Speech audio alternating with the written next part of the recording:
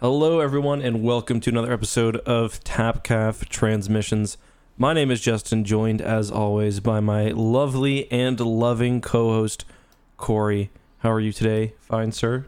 I'm doing great. I prefer cozy co-host, but Cozy co-host, okay. But yeah, so we've got a Darth Bane to talk about, and I'm still feeling edgy. I finished this last night. Were you edging all night? Justin, Sorry. we talked about this. Off stream. Product hasn't emailed us for months. Now It's all the edging talk. But yeah, we're talking about Darth Bane Book 2, Rule of Two, which continues the story of Book 1 after, I think, what is it, a 10-year time gap maybe? well, we start off like right after, like same day, and then there's a 10-year gap after a few chapters. We were supposed to talk about this book last week, but then there was the Star Wars Squadrons at Gamescom thing, so we did a separate live stream of that.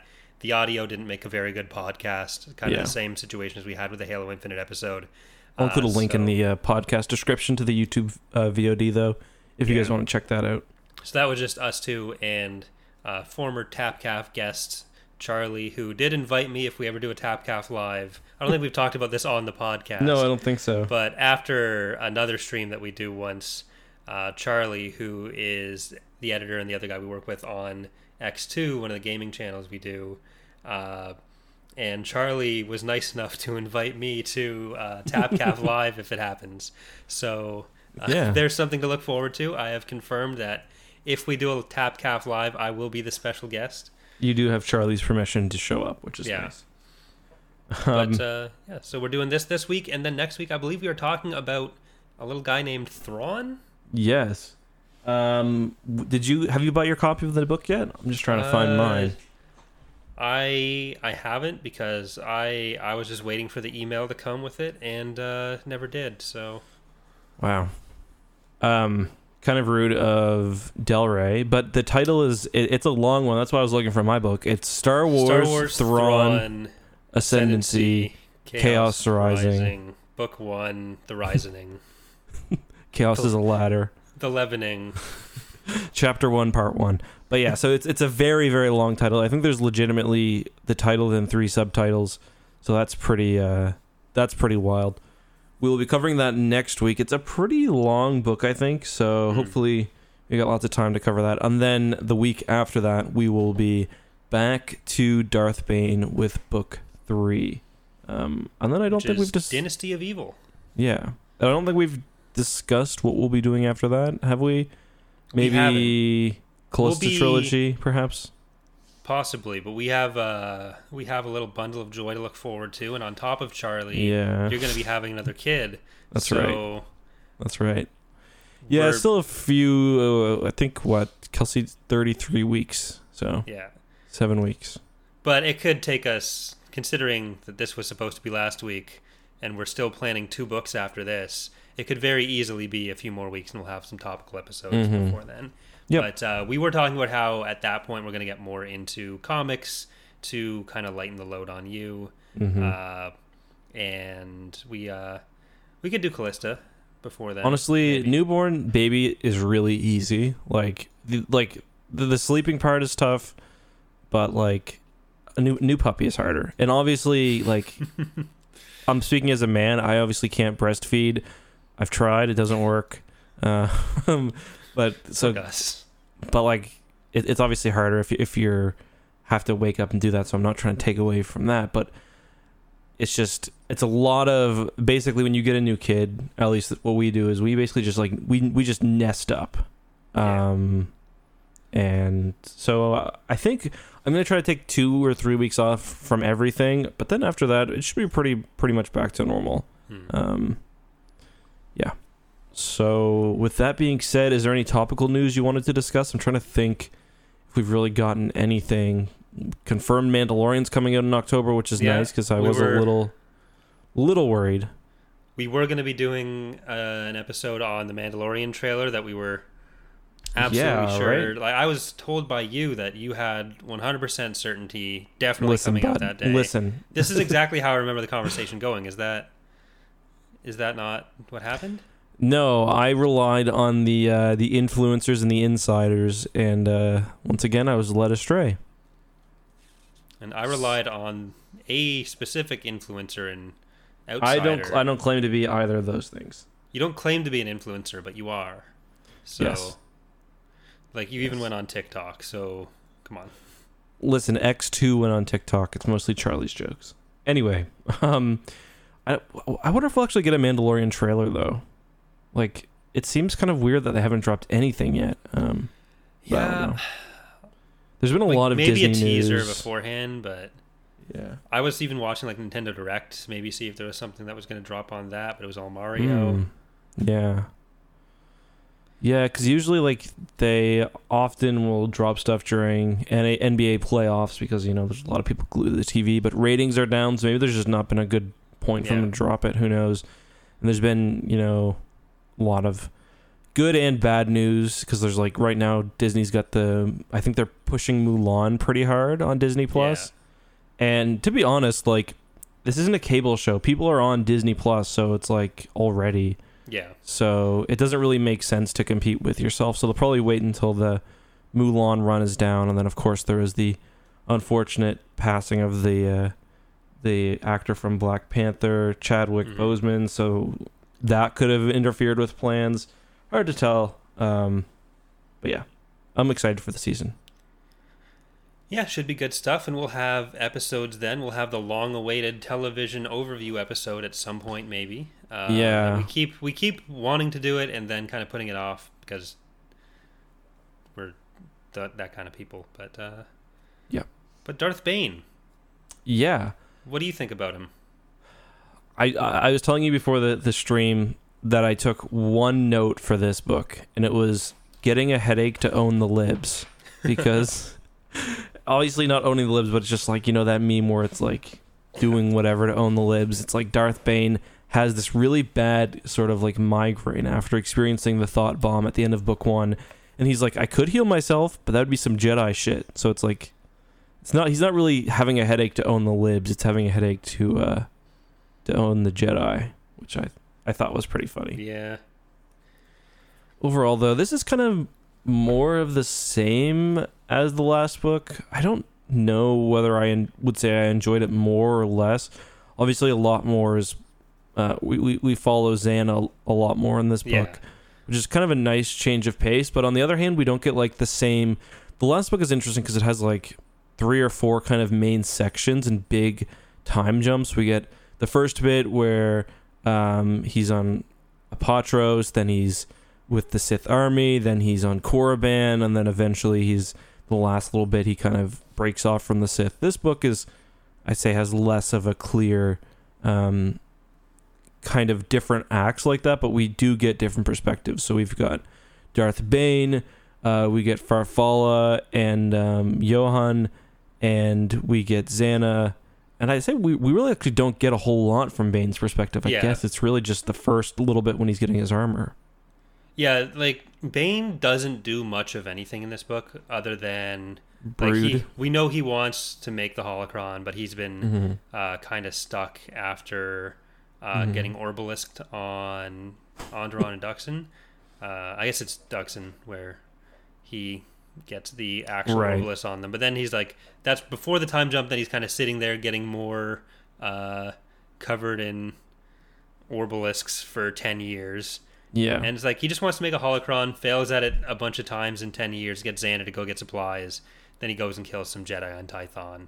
And that's kind of what Bane does. He doesn't really accomplish a huge amount.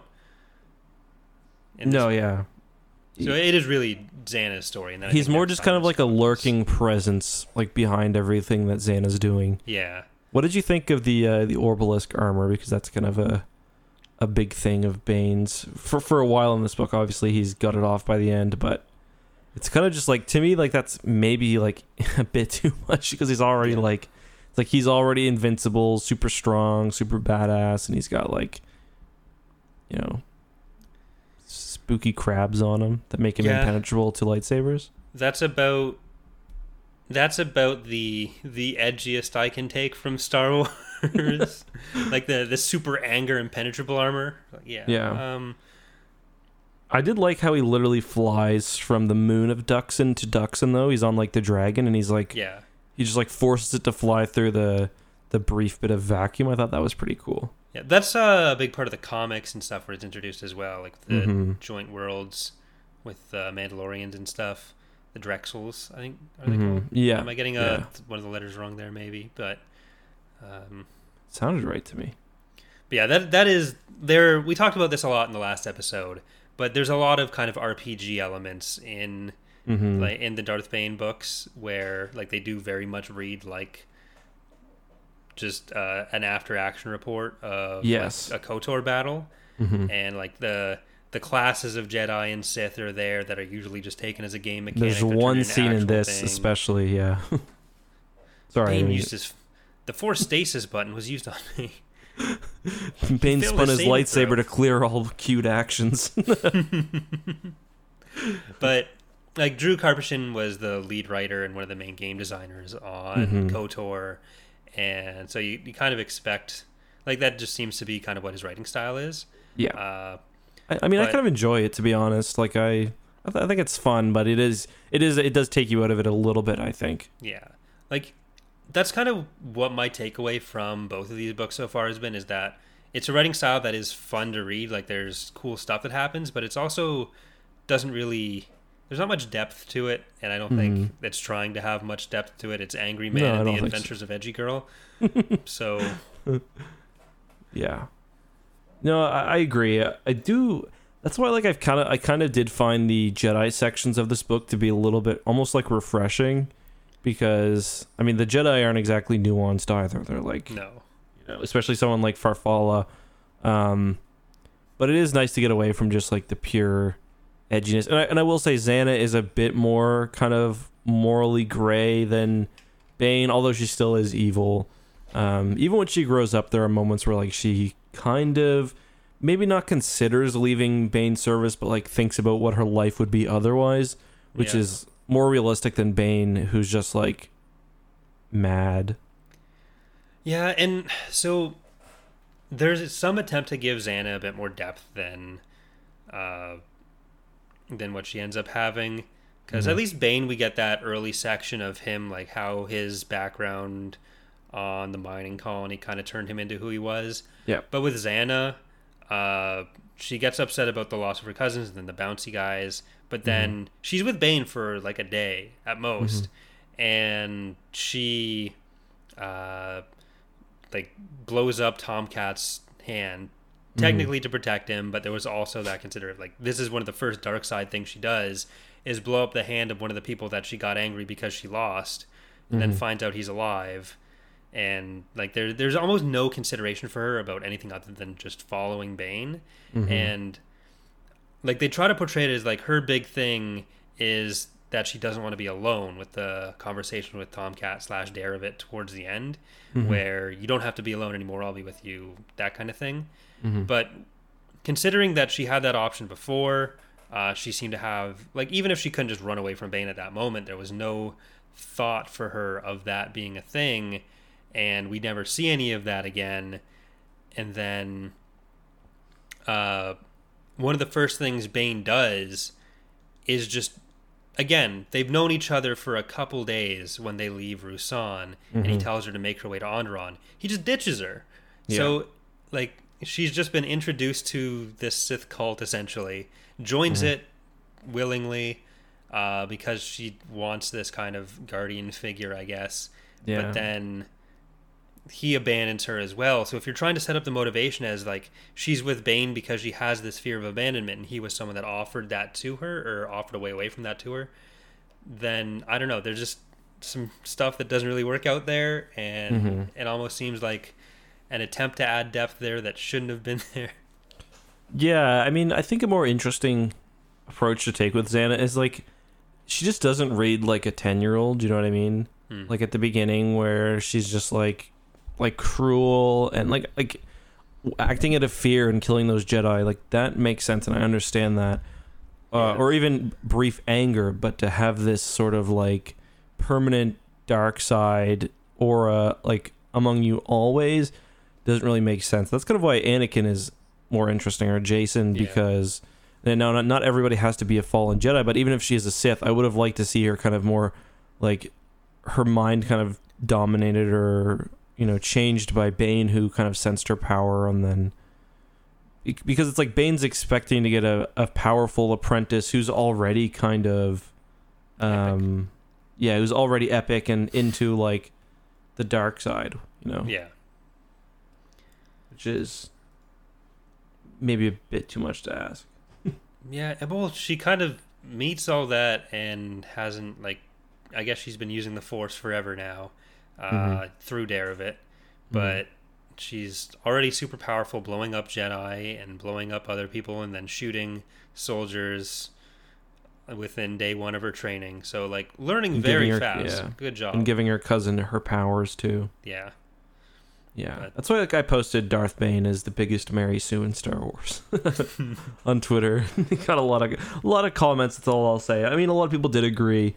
But yeah, what did you think of the new characters? We get Johan, who he kind of has an interesting plot, I guess, or an interesting plot arc. He starts off as he's Hoth's apprentice, and then he goes down and he kind of sees evidence of Bane in the aftermath of the 7th Battle of Ruusan, but Bane kind of successfully hides for 10 years, and then later he goes with the Jedi to confront Bane after having done some things in the meantime, like protecting the current Supreme Chancellor, a former Supreme Chancellor, and then in the end he just gets killed, which I thought was kind of interesting.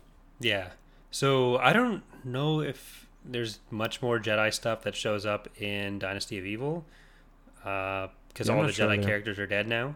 But I guess they should have left a message before they left. Like they did. I think they did leave a message that they. Oh yeah, because the Jedi, right? The Jedi show up afterwards. Yeah. Yeah. Well, Xana was even talking about when she was dealing with her plan to kill off Caleb and Derevit, or make Derevit look like. Yeah, I forgot the Jedi came back. Like, she was saying that they would already be aware of the fact that Farfall and them went to Tython. So the Jedi are aware that there are Sith somewhere.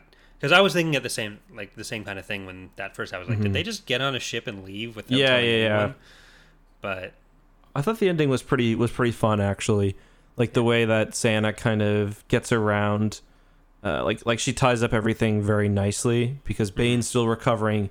So we're skipping around a lot and it's kind of following the natural conversation. Sometimes when we do TapCaf, we follow the plot. This time it probably makes more sense to follow the discussion. But so Bane's been pretty much nearly killed in his battle with a bunch of Jedi because his Orbalisk armor has died and is killing him with it. And he's basically recovering under the tent of the healer, who we meet in the first book. And Xana basically, it's her cousin, right? She drives insane with her Force powers. Yeah, it was Derevit / Tomcat. Right, and then she kills. I forget to. And then doesn't she chop up? Oh no, she chops up Caleb, right? To make it look like Derevit did it. Left him with the lightsabers of the other Jedi. Yeah, and basically made him seem like he butchered Farfalla. Saro, I think that's her name, Johan, and Warer. Like, this random guy was all, like, I don't see how anyone bought that. I really don't. Yeah. Like, just dark side dangerous is the explanation we're given. Like, no, this was literally your best lightsaber duelist. Your best battle meditation dude, Farfalla, who's good at some shit, I'm sure, and Johan, who everyone acknowledges is kind of useless at most things. He's like a diplomat. Whose only use in the book was to stop Xana from losing to Beefcake number 7. But yeah, I gotta say I was kind of surprised though when Johan went down, because I guess I'd forgotten that. After they do spend pretty much like maybe a fifth or a sixth of the book following him, and then he just gets capped. I was like, yeah, that's kind of cool. Yeah. Same with Farfalla. I knew Farfalla died, but it's still kind of surprising, I guess, in a way. Yeah. It kind of means those plots end up not going many places, because like there was the interesting thing about like Mm-hmm. Joan trying to bring forward the legacy of Hoth and them and what direction the Jedi are going to take. Yep. But that kind of doesn't get resolved very much No, at it doesn't all. at all. And then they're all dead. Yeah. Like you And- could just as easily have had Farfalla turn up in that battle. We know him from last book. Somehow Without following survive. Johan, but Yeah. Yeah, exactly. He could have been part of the second force or something. Like the one Yeah, that shows up afterwards. Well, even just not even have those parts of the plot where we follow Joan's story, and then have Farfalla still turn up in that first task force when someone brings him. But Right. it just feels like there were a lot of elements to Joan's stuff that wasn't about finding the Sith that ended up kind of going nowhere while still setting up what was possibly an interesting thread. So kind of losing that thread now with no real opportunity to organically pick it up is unfortunate, I guess. Yeah, especially where, I don't know about you, but I really prefer the scenes where they're like in the greater galaxy mingling around. Like I liked when Xana infiltrated that radical group. I thought that was kind of interesting, and I liked the stuff with the Jedi Temple, and it will be a shame if we lose that. I haven't read book 3 for a very long time, so I don't really remember, but Because I think book 3 is more, because like Xana and Bane split up. You've got Set Hearth. I think he's in that. And like it's Cognis as well, because Bane is training Cognis, and then Xana ends up killing Bane. Yeah. So I think it's just split between the actual Sith next time. I don't think there's much else. just too bad in my opinion, because those parts can get kind of boring. It was all right, I thought, in book 1, where Bane's an apprentice and he's got this big Sith kind of structure above him and he's working his way through it. I thought that was interesting, but where it's just a lot of hiding in the shadows and trying to make holocrons and stuff, for me a little less compelling. Yeah, like does Bane ever have a good idea? That's another thing that kind of stuck out to me, where like his plans for how to take down the like the thing about setting up the organization of spies and stuff, that's good. Yeah. We got like a paragraph of that in a flashback of them on Tatooine meeting Amun. So points to Bane there. But yeah, like the idea that this little separatist movement or whatever is going to take away heat from the Sith. Like, yeah, especially when they seem to be killing them off before they get any steam. Like this is 4 guys in their on mom's one basement. planet. Yeah, exactly. It's like one planet of millions. It's like they didn't successfully kill the former chancellor, another chancellor of Valorum, # corrupt republic. But yeah. Well, because Bane's thing was that it'd be easier for the Sith to take over the galaxy with one republic. Because if you're counting the stars and they're all together, then I guess that's better than having everyone fractured and trying to unite it from that. But I'm not sure if that's necessarily true. It just seems like he's doing that because that's what it ends up having to be under Palpatine. And rather than trying to find an actual explanation for that, it's just this weird side thing that they end up doing. And it's kind of the same thing with his justification for who he kills and who he doesn't, like how he wants there to be rumors out there of a Sith, but he wants them to be from people that no one will believe because they're untrustworthy, because reasons. Yeah, I mean, having rumors to me doesn't make, like, I don't know, just hide yourself. And that's like one of the things about Bane's armor. I wish they touched on it a bit, but like the whole idea of Darth Bane is he wants to operate completely from the shadows, and he's got this new armor on that makes it like he can't blend in. He's a walking crab person, like, and they do mention that a bit. I forget who. I think Xana mentions it maybe when she's waiting for Keladin or whatever the Twi'lek's name is. But I would have been more interested to see kind of how that works out, because that's part of the reason, like, Bane is like, yeah, the Sith should be manipulating and operating from the shadows and doing all this stuff. Yeah, so I get this super powerful armor that makes me super angry and evil, but I can't be seen in public ever again, so I do nothing for 10 years. Yeah, exactly. So I'm not sure really how he sets up a lot of the operations and stuff, other than he pays the 1 mun, which seems like a thing anyone could do. But where did he get the money to do that? I don't know. I think he gets some from from Cordis, but I think from Cordis, yeah. I think so, yeah.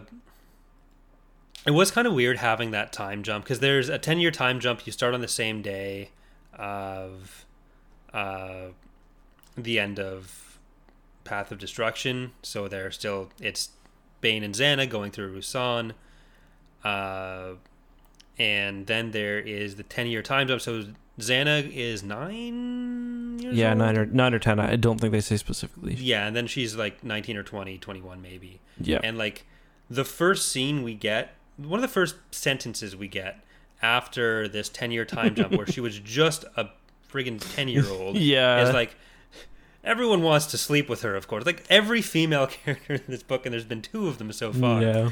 is like Githany. The whole thing is like sex is her weapon. It's like you can do that with female characters, but when every female character you have is that, it's like maybe you should think about Her this greatest a little dark bit side more. power was her bust.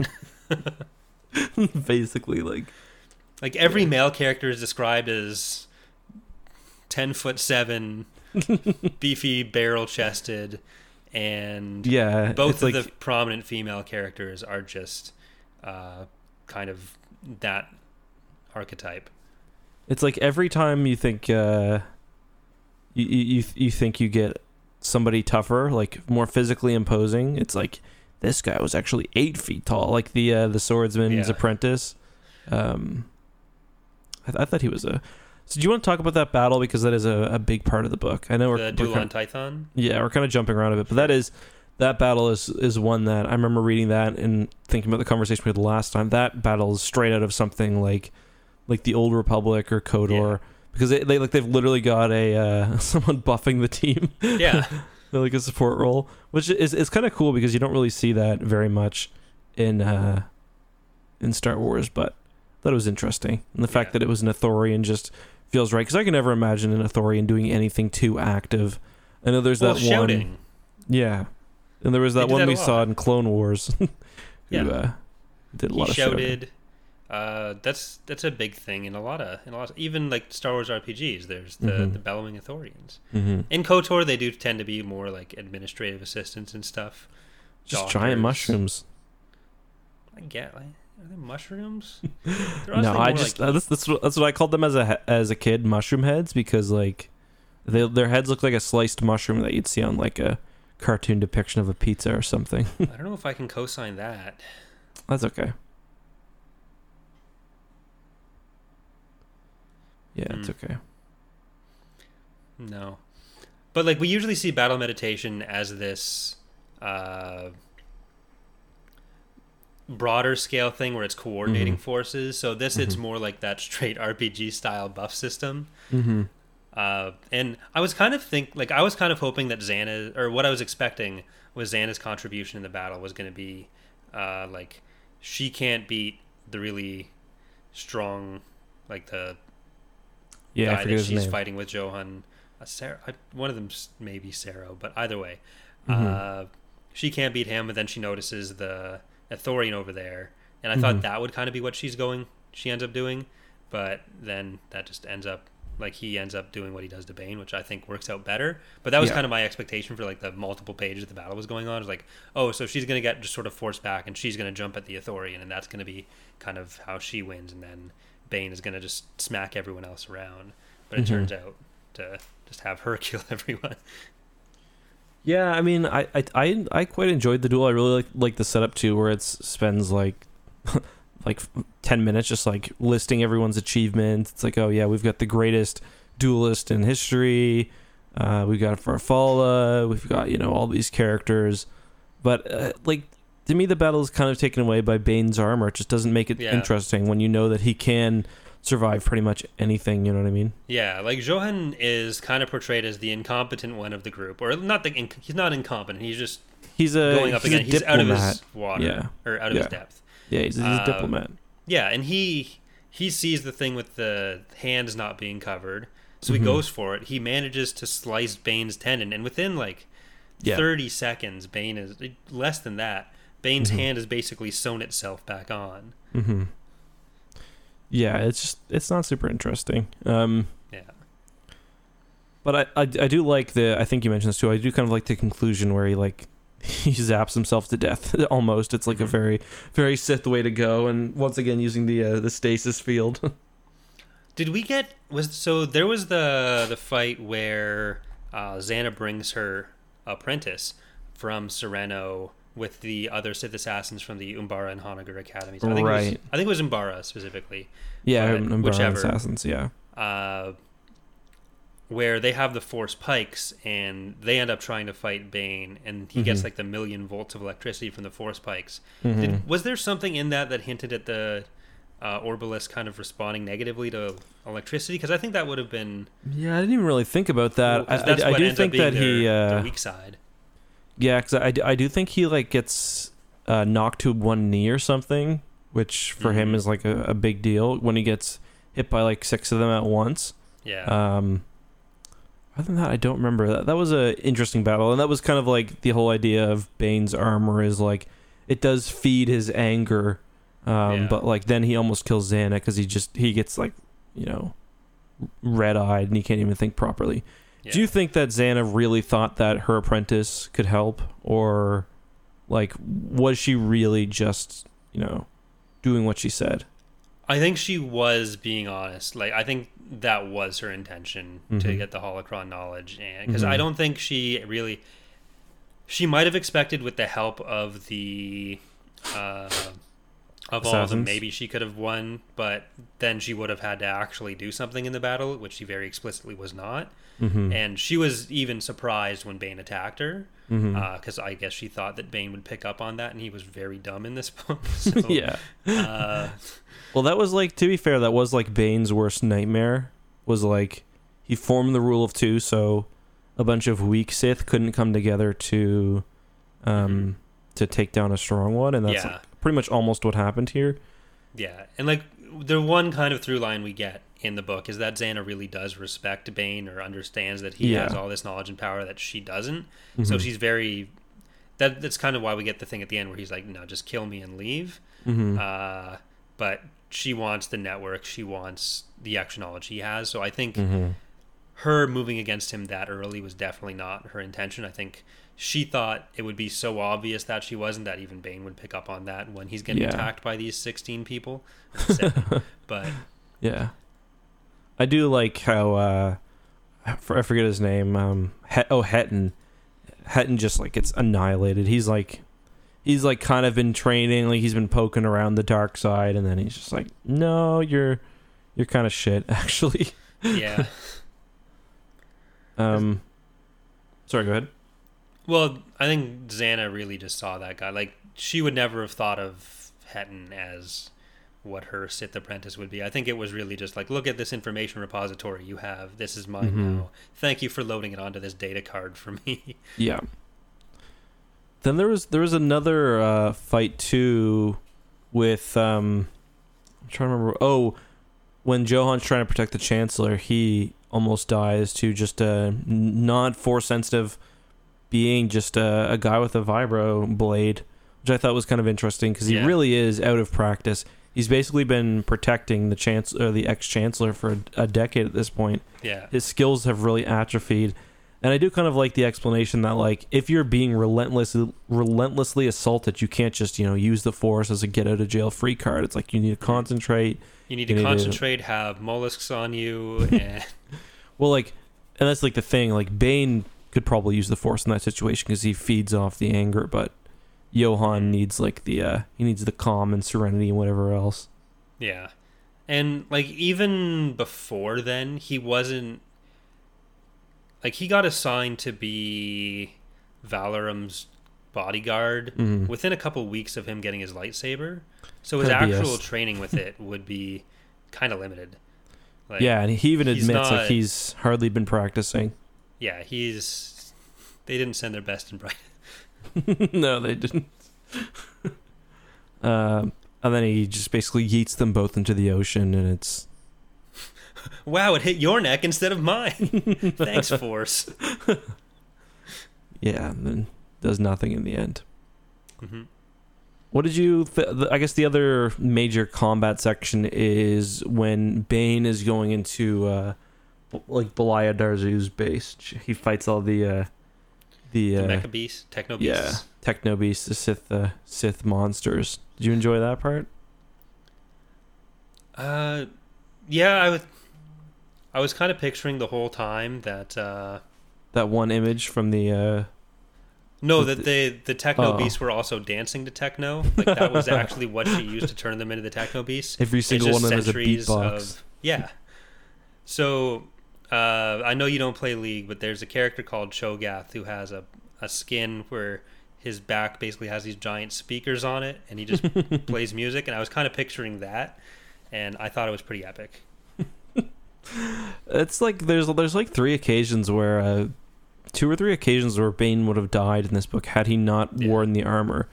There was the he almost dies when he's fighting on those beasts, the Drexel.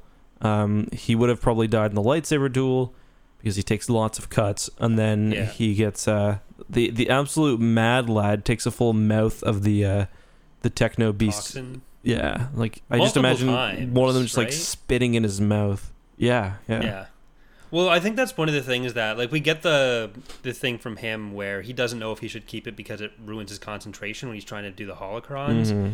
And Xana kind of pushes him towards thing like, hey, maybe you should get rid of that because she wants to kill him eventually. Yeah, that she can't 1v1 him in Counter-Strike and win. But Guardian, no stickies, let's go. They kind of sleep on the fact that, like, maybe it's also making him lazy. Because he's just letting these things kind of happen because he knows he can take it. Yeah. But when I'm kind of interested to see if in Dynasty of Evil, when he kind of has to go back to being like actually good at fighting instead of just like pure brute force because he can't be attacked back, which Xana comments on a bit in he just goes fully aggressive. Because like in the Jedi don't have to worry about or aren't able to do that because they have to worry about like things like getting hit, getting cut. Yeah. And so I hope there is a bit on that where he has to kind of relearn and have some level of, not necessarily caution, because that doesn't sound very Sithy, but at least like understand that he's not covered in impenetrable mollusks anymore. Yeah, and I mean, I think he was also being psyched out by the fact that he was assembling the holocron incorrectly.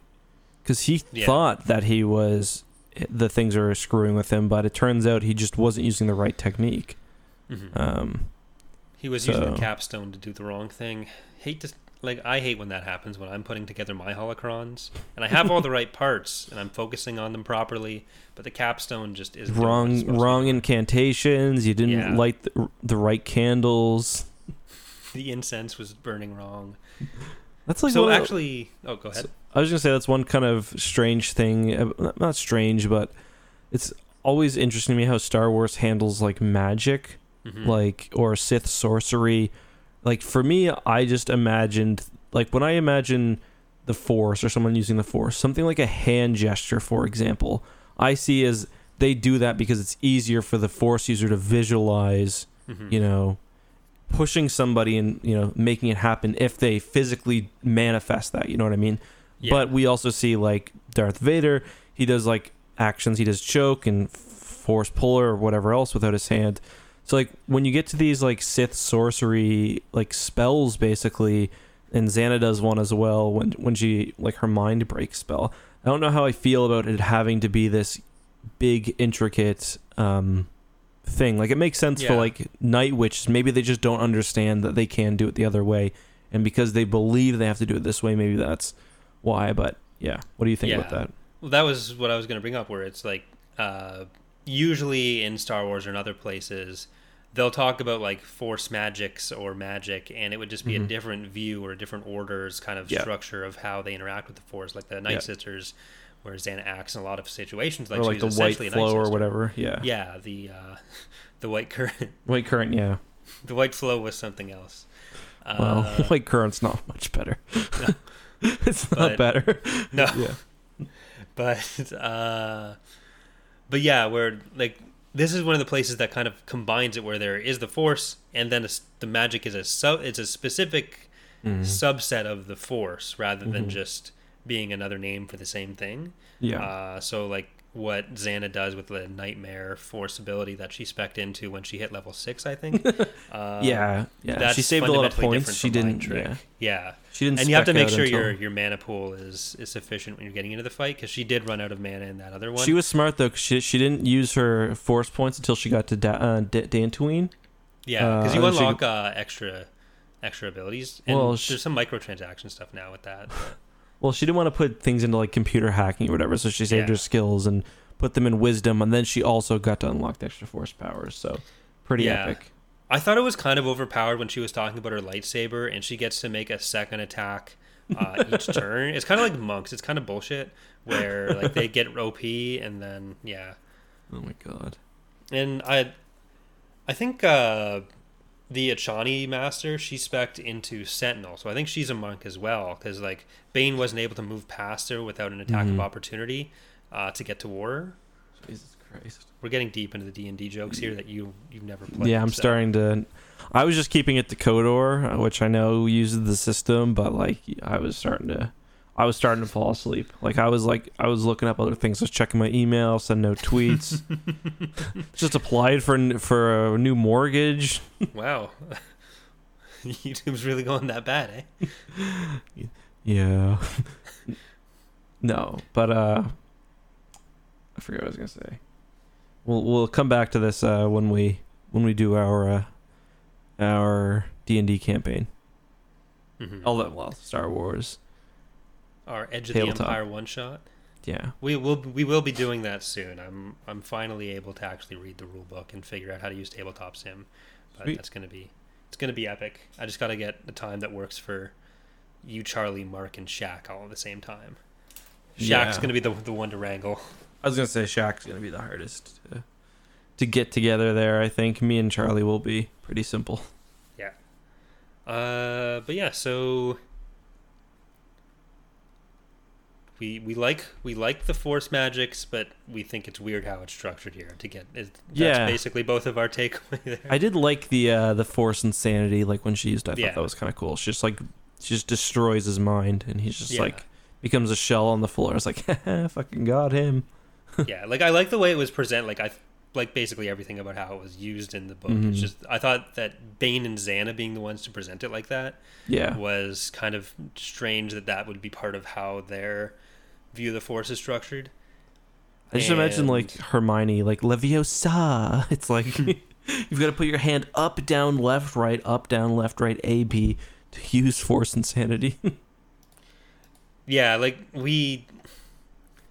at least we get Bane saying like, "You're probably going to be more of a sorcerer," and I don't know shit about that, so that's on you. Good luck, LOL. Yeah, it's a cool power though, and it's like what did he see? I wonder. It's like, do you think it's just like the primal, like just the fears that like every person has that like just don't make sense in the back of your mind, just like Mhm. whatever you imagine goes bump in the night. Yeah, I'm really excited for Cognus to get in here so we can just get a real abandonment of the rule of 2 10 years after they make it. Because we Yeah. actually get some of the downsides of the rule of 2 in this book, or one of the main ones, compared to how the Jedi Order works, where it's like, sure, You get wiped out in one. Well, you get wiped out, but also, like if they lost on Tython, they're fucked. Yeah. But if you have, like, when Bane is trying to do this research to find out how to remove the Orbalisks, they go to the Jedi because there are like Scholar Jedi and the Fighty Jedi and the other Jedi. So sure, Shody like Jedi. individually, compared to other Sith Lords, maybe by not having the other Sith Lords, you're staying more powerful. But you're losing out on everything the Jedi Order is able to accomplish, or the Sith have in the past, by having people with different specialties, rather than having Bane and Xana have to learn literally everything. Because you kind of get that as well with Bane saying like his specialty is going to be being big and beating people, and Xana's going to be the sorcerer type. But Bane doesn't know anything about sorcery, so how is he supposed to pass that knowledge on? Xana's going to have to go and learn about that herself. But then if Xana's apprentice is more of like, if Xana had trained like Darth Tenebris, or Tenebrous' master. It's like they're kind of the biotech. They're the ones that actually do the thing that Bane thinks the rule of two is going to be good for. Where they're I guess that's what the holocrons kind of come in to help, but like yeah, but then you still need to have that knowledge in the past. Exactly. Like Bane is making an order that just has to stagnate. It's way too traditional. It's way too individualistic. There's no way it's going to work in the long term to any of their benefit, and it takes them 1,000 years to rule the galaxy for 20. So Darth Bane is literally an incel, and like it's just not working out for him. Like, because you're right. After all of that, like the Jedi have spread themselves so far, even when they get completely wiped out, they still come back.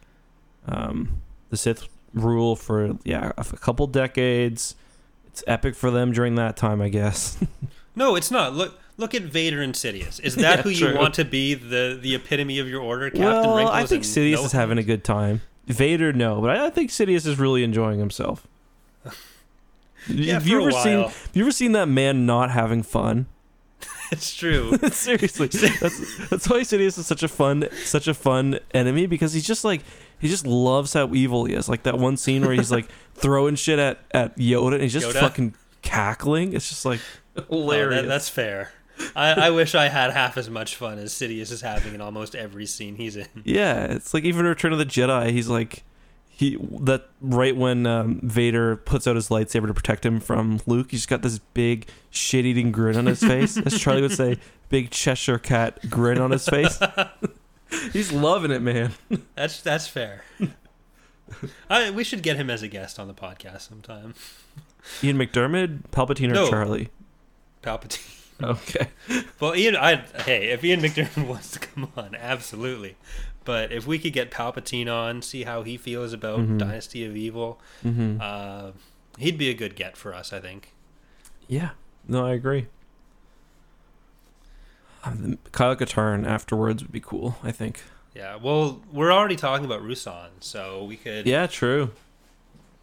So we could cover maybe how that goes from being like the place of the biggest battle in history to somewhere that no one actually knows the location of. Well, yeah, I mean, that's because that memorial was never built, isn't it? That's true. That's true. It's why, like, if the memorial at Vimy Ridge wasn't there, no one would know, and like if there weren't D-Day memorials, then no one would know where Normandy is.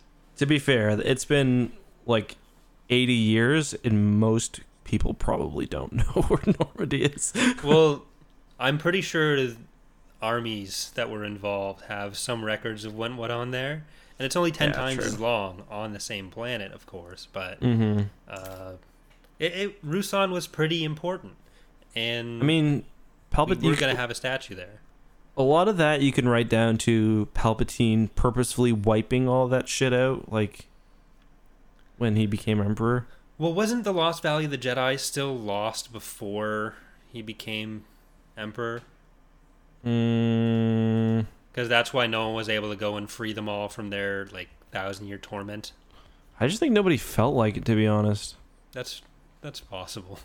Kyle was the first one like, hey. It's like, have you seen that spirit bomb, dude? Shit's creepy as fuck. We just don't go to Ruusan anymore. Khan and Hoth keep trying to talk to us, and we don't like them very much. I do remember there's like a bunch of statues there, so I don't know who built that. I've got to replay play Jedi Knight, because so Johan actually, well, now that Derevit wasn't there to stop the production, even though Johan's not alive anymore, the Senate already funded it. So, and then but he was construction manager. Are they just gonna find a new person to manage all these droids? Yeah, they get. Fair, it's a Jedi subclass. Yeah. Yeah, that actually shouldn't be a problem at all. Yeah. Jedi Foreman. It does take level 11 before you can get into that class. But... Jedi Foreman. I actually did just I got Jedi Knight 1, Dark Forces 2, Jedi Knight 1 working on my computer perfectly, and I'm like really excited to play through it. I just randomly like accidentally beat like 5 levels the other day. I was just like, I'll just run until I die. And like, it was an old game. I mean, it's an old game, and those games are pretty hard. There's like a pretty big difficulty drop, I'd say, from even to Jedi Outcast, which is difficult on its own. But I was just like, I got through like 5 or 6 levels, and I was like, man, I'm really feeling it. So now I'm pumped to get all my other streams done so I can play it again. And release Lord Hoth and all the others who are trapped. Yeah, you release Lord Hoth, Lord Khan. No discrimination there. Yeah, just they can all go. What would you do if your name was Skier? Wouldn't that be very upsetting? I mean, definitely a little bit. Yeah.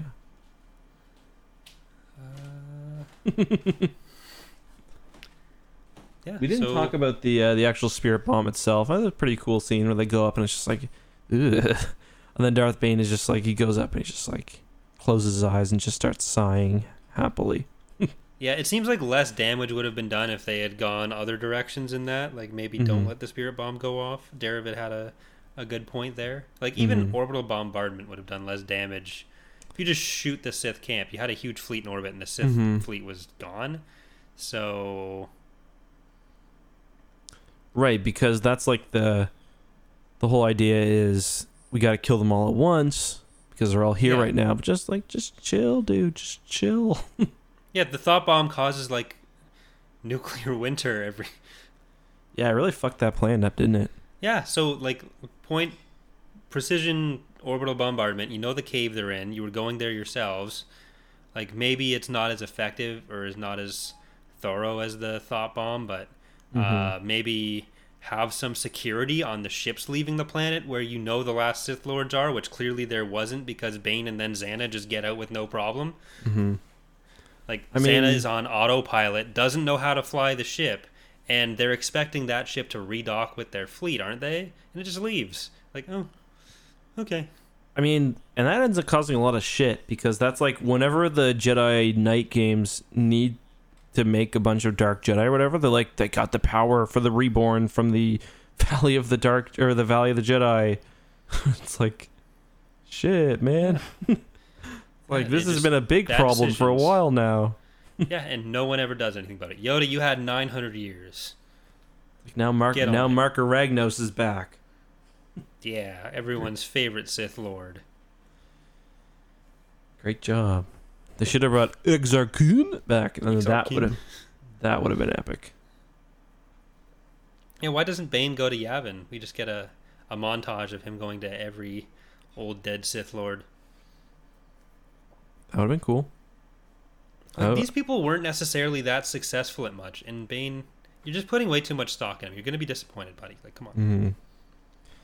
Yeah, like even Revan, like he was epic for like a couple of years, but then like didn't really get that much done. Yeah.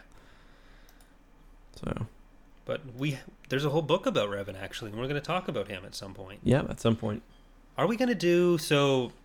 At some point, are we going to do like a video, an episode on like the stories of individual games? Because they kind of come up a lot. Like if we do like a KOTOR episode or. I feel like I just recently replayed Rogue Squadron, for example, and you're going to, so we could talk about that. Like that would probably be pretty cool. Or like we're always streaming stuff. Like if you wanted to stream, Dark Forces 2 or something, like that would be a fun episode. And Game's then we could even have an episode talking about the story of Forces of Corruption's campaign. Because the Zan Consortium I'd rather not. The Zan Consortium factors pretty heavily into stuff now. Like they show up in a lot of media. Yeah, it's crazy how long. If you go to their Wikipedia page, how many appearances they have? Is it 3? No, they have a good amount where stuff shows up. Do they? Okay. In canon and Legends, they appear in a bunch of source books now. Got some extra characters like Mr. Jared Sykes. You can't just talk. You put some respect on that name, Justin. Okay, I'm so sorry. I'm sorry, Jared. Do you want to get into the rankings, then the questions? Yes. Do you have the ranking sheet, or should I pull it up? I do not. I think last time you put Bane in A tier. Yeah, this one's done A for me. And I put it in D.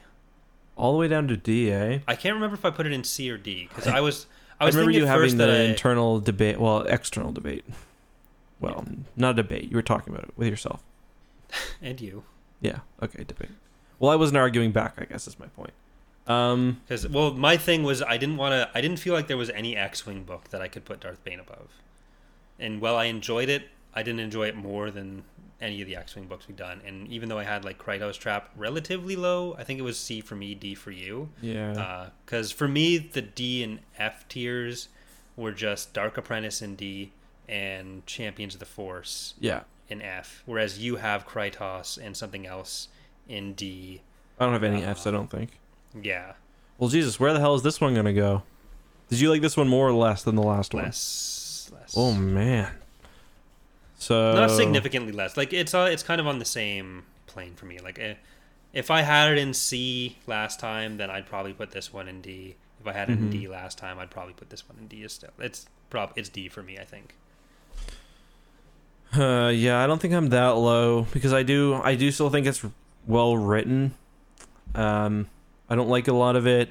I think it's good enough at what it does. So for me, it's going to be a C. I think it's going to go, and for me, it'd be the lowest of the C's as well. Even though I know we're not really doing that, but yeah, but just for context, like it'd probably be it's probably Bane and this would be high D's for me if that's where I ended up putting it, or low C. I'll probably when we do the re-rankings, I'll probably have a more solid position for them once we've done the trilogy. So, because that might impact it a bit depending on how much I like Path of Destruction. For me, it's the goddamn X-Wing books. Like I struggle with them because there's so many of them, and they all by now are like starting to blend together. It's hard for me to like, especially the Wraith Squadron books. Also, I think I'm gonna redo the tier list into like an Excel spreadsheet or something. Yeah, that would be much better. Yeah. But yeah. So I think that's... So you're giving them the D. I'm probably keeping them high D, low C. You're giving Rule of Two the I'm just going to say C. mid-C. Just mid-C. I'm just going to leave it at that. Okay. See, the thing is, it's not done in a vacuum. We have these other rankings that we've already done. So if we like it more or less than other stuff, we kind of have to keep that consistent. Like but when I read Alphabet Squadron, I enjoy that so much more. So like it's not even close. Or like... yeah, like comparing this to the Thrawn trilogy or Alphabet Squadron or Plagueis, it's like this is very clearly not something I enjoyed as much as those. Like I've recently been already back to wanting to reread Plagueis, and we just did that last year. Whereas I don't know that I'm going to reread Path of Destruction or Rule of Two. I don't have any desire. And we'll see if Dynasty of Evil is kind of there, but like almost everything else that we've done, I'll probably reread at some point, except for Dark Apprentice and Champions of the Force. I think I'm good on those for my lifetime. But yeah, so like for me, the book that I'm most interested in seeing our ranking is the one we're covering next week. Because this is Chaos Rising? Yeah, it's a completely new. I've read the first maybe 10 pages of it, and it's very, very different. Also, you know how I said like I do so whenever I get my review copy books in digital. We're talking about this with, I think, maybe even with this book, but I do my Control F to see if something's in the book or not. For this one, I looked up. It was Palpatine, Vong, Super Star Destroyer, and Star Destroyer. I think were the ones I looked up. So, yeah. And guess you guys will have to find out next episode. Oh. I'll say Vong did not make it. Well, And Grisk. I looked up Grisk as well. Did Grisk make it? Do you really want to know? No. Okay. So yeah, that'll be what we do next week. We are back to Mr. Zahn. And it's Mr. Zahn finally given some room to write, and it's a completely new story. Pretty epic. Some, like 10 pages in, there's some hard like lore about the Chiss Ascendancy that like more than we probably ever got in Legends. Yeah. So yeah, we got some email questions since last episode. So we will cover some of those, and I guess we will also have, if there are any major questions related to Rule of Two in the chat, if you want to tag either Mr. at Eckhart's Ladder or myself at Corey's Datapad. We'll be able to see those and bring them up. Do you have the emails open, Mr. Ladder? I'm trying to get them open now. All right, I'll start us off with It's trying to get me to add the account to Google, so the first one here. So we got an email from John. We're just going to read like the general idea and the questions of the email. We did go through and read the full ones before, but just in the interest of time. So John says, hey, thanks for this gem of a podcast. You're welcome. Realize these books are far in the show's rear view, but he is mainly asking about how we feel looking back now at the references and stuff that the Thrawn trilogy in particular has to the movies, because at the time when we did those podcasts, we were kind of complaining about that as like everything just references back to like, oh, remember that time I tied my shoe like I did at Endor? But what John's asking is, even if they stick out like a sore thumb now, did they help you the first time you read them to kind of get a sense of what's going on and tie you back into the story? I mean, I think we even had that discussion when we were reading it that like Star Wars was not what it is today when these books came out. So I understand the need or desire for those type of references. They don't age as well because like of how crazy like the resurgence Star Wars has had since those days and everything else. But so they are kind of eye rolling, or they do make my eyes roll a bit when I read them now. But it's like, I can't hold that against Timothy Zahn. Like he was, Yeah. Like good to get people involved, engaged, in these new stories. Yeah.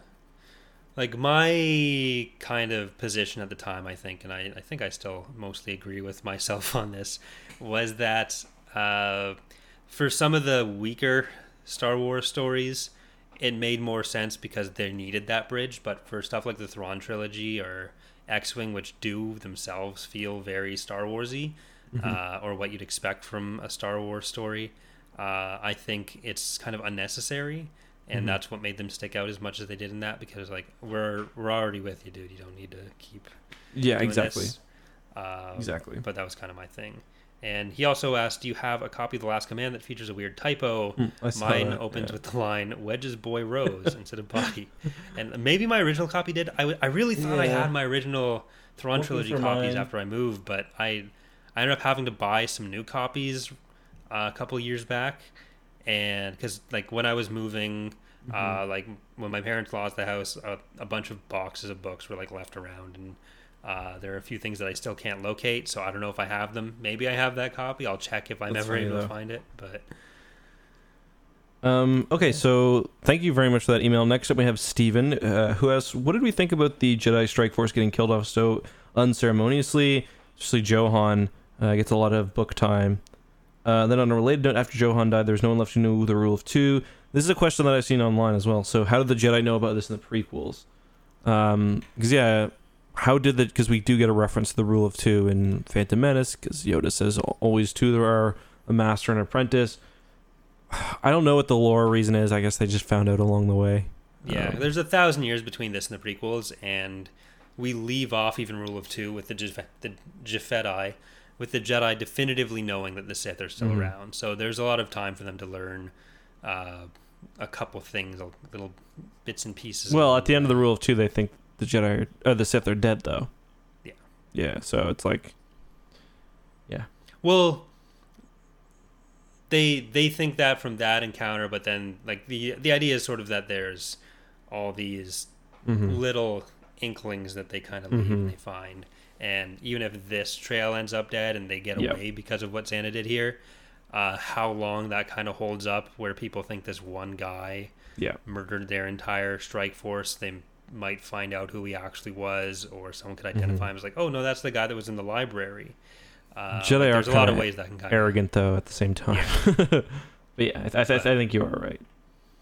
And I think we covered the other question about the unceremonious deaths. Do you have any more thoughts on that? No, Rip Farfalla. You're a real one. I don't know. This is an interesting one. If you could rank each of the main post-Endor Del Rey Star Wars series from best to worst, NJO, Legacy of the Force, Fate of the Jedi, Dark Nest, what would your ranking be? So Del Rey, so NJO on? Yeah. What would... For me, it's I think I know... can I guess yours? Yes. Worst worst to best, I'll do. Okay. Dark Nest. Yes. So, you seem weirdly attached to Fate of the Jedi. Is I'm Legacy not. of the Force? I like you're it, not? but Legacy of the Force is probably after my favorite. Dark Nest. Legacy of the Force. Oh, it's your favorite. So Yeah. then Probably. Fate of the Jedi, NJO, Legacy of the Force.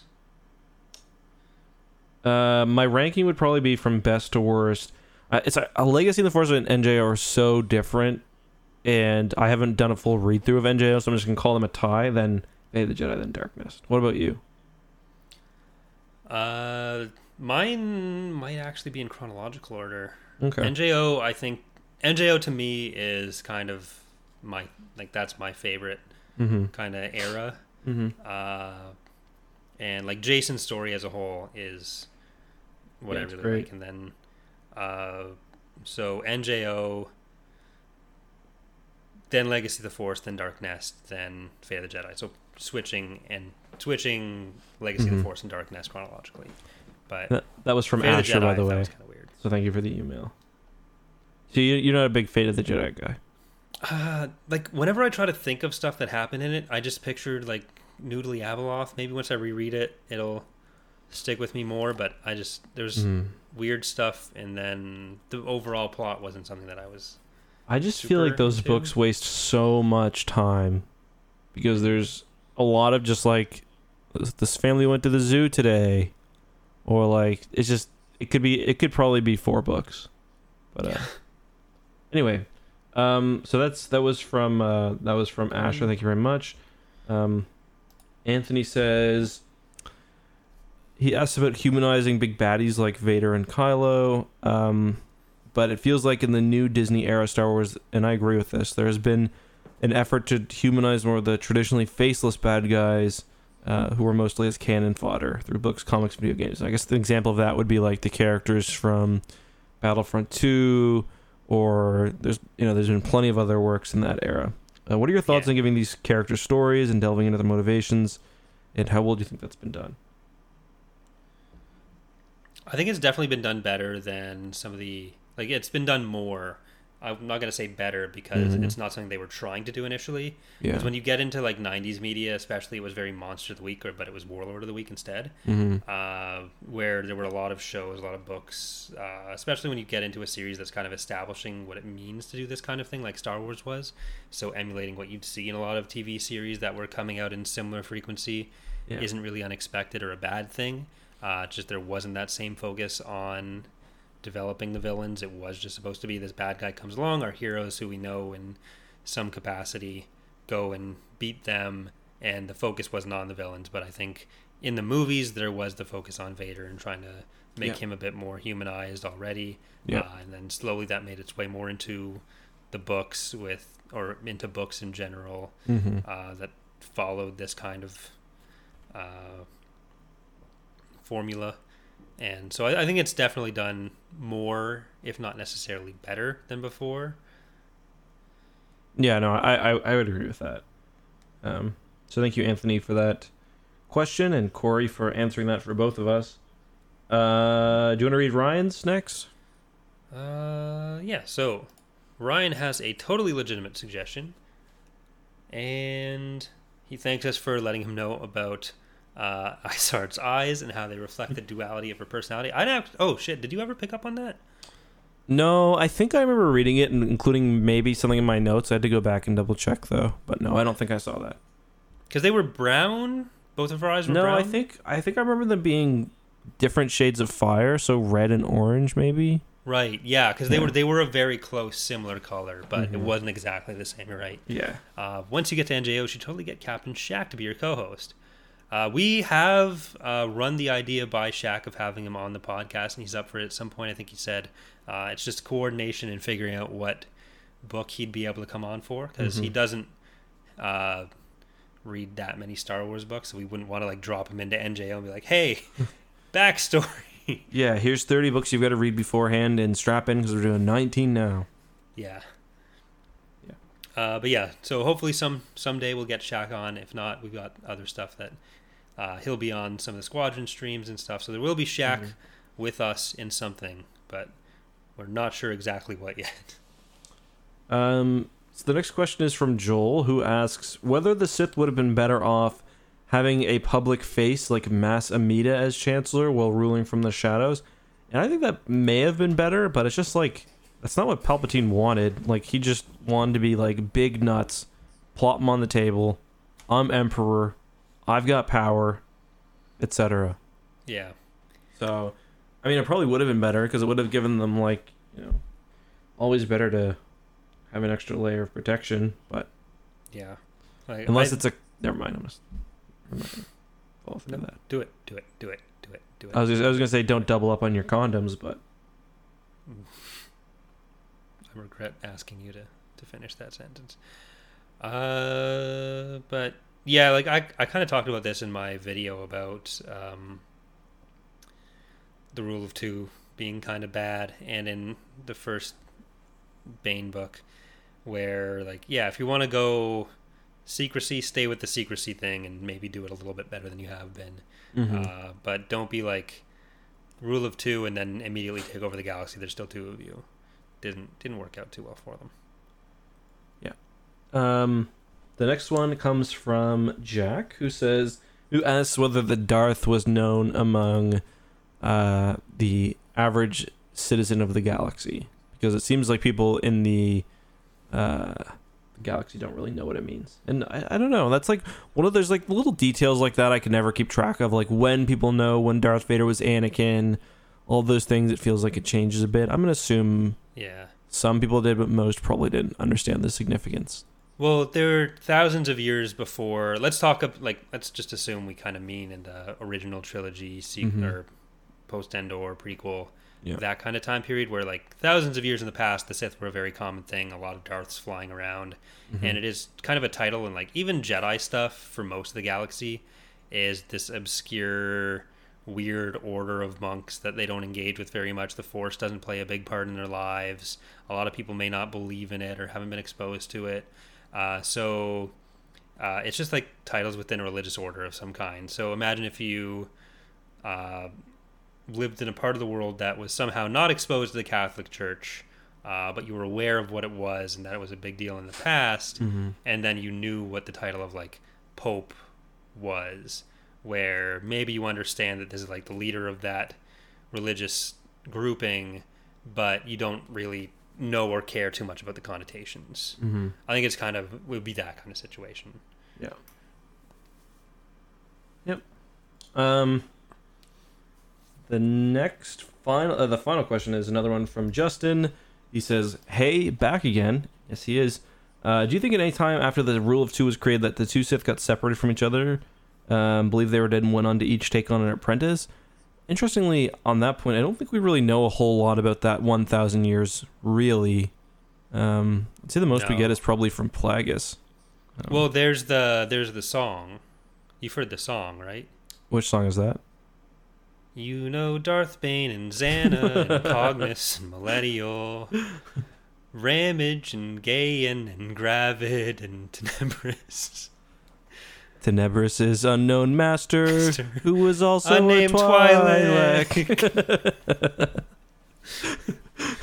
Plagueis, the best Sith Lord. That's good. Also, second, so Bane clearly ignored the possibility that if there are only two Siths, and this is a good point, if both Sith die, especially if it's just some bullshit like they die in space, like, you're kind of shit out of luck. Yeah, like this happens a lot, or this almost happens a lot. And for the first part, they don't even have to be separated. They all take friggin' apprentices and acolytes. Like, it happens all the time. In the next book, they take Cognis and Sedharth, and they're all still alive. And then you have Venomous. Like, no one gives a fuck about the rule of two. It's just the rule of small amounts. It's like, how much can you bend it while still technically following it? But, like, Bane and Xana could easily have both been killed on Tython.